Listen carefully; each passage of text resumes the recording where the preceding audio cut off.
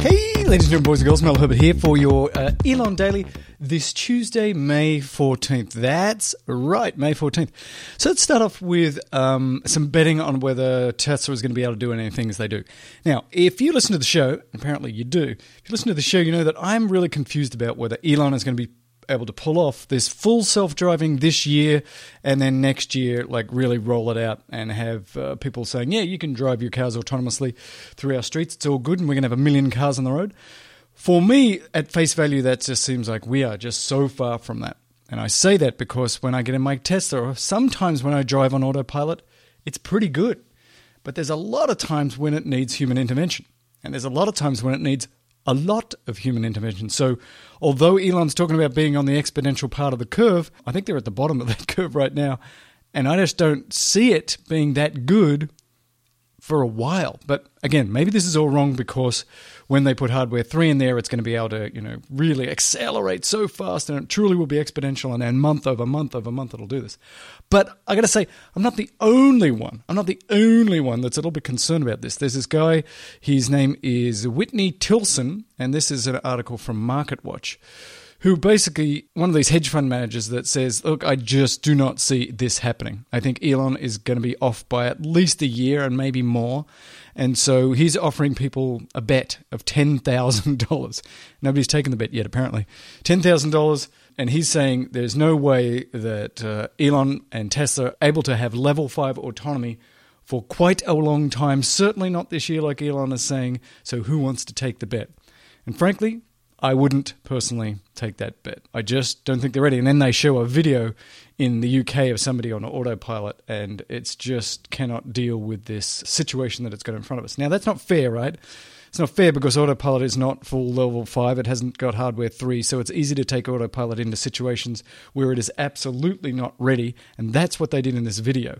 So he talks about how laughingly bad it is, but it's on a street, and it's on a rainy day, and it's under all of these circumstances where even Elon was like, no, the software's not ready for that yet.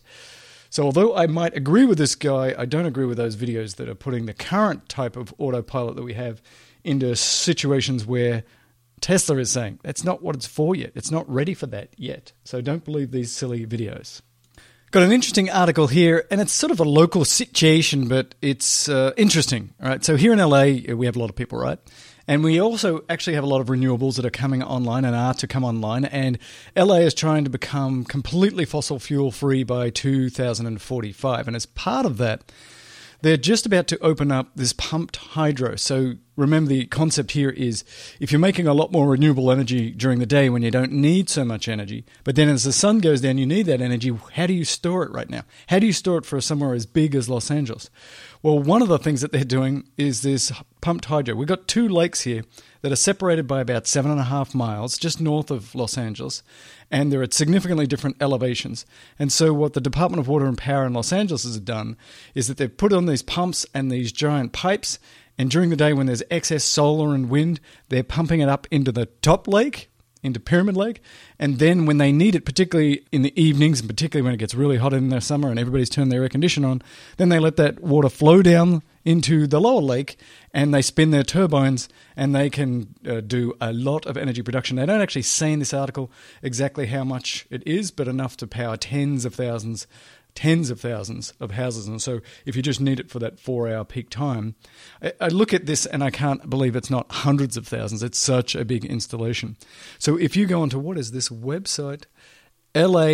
LAIST.com, or just do a Google search, you'll be able to see some of these pictures, and it is a pretty impressive situation that they have there. There's a number of other places that do this in Australia and in Germany.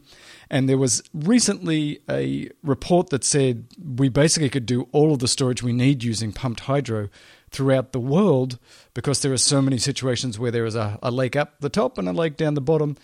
That is in theory, not necessarily in practice. They might be hard to get at, but this is just an interesting, and for us, local implementation. That's a lot of energy storage. I love the old potential energy.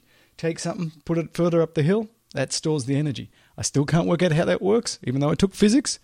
I still don't get it, but potential energy, it's delicious. A quick reminder that on May 15th, SpaceX is going to send up 60 satellites from Cape Canaveral. I thought it was actually over here on the West Coast, and I love the West Coast ones that they go from Vandenberg Air Force Base. I like it because I can see it from where I am, even though I'm about 4 hours drive south of Vandenberg Air Force Base.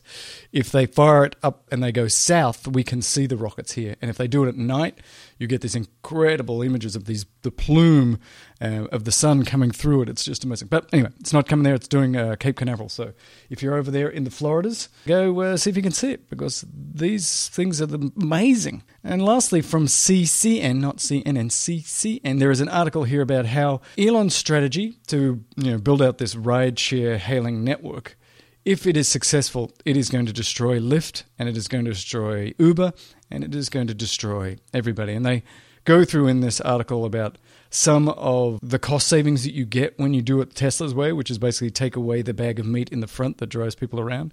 And so Uber and Lyft might be in serious trouble, again, if Elon can pull this off. And of course, I think everybody agrees, if it were true, if you could have, millions of cars on the road which ran autonomously, which could do it at half the prices of Uber and Lyft, it doesn't take a genius to work out that Uber and Lyft are in serious, serious trouble.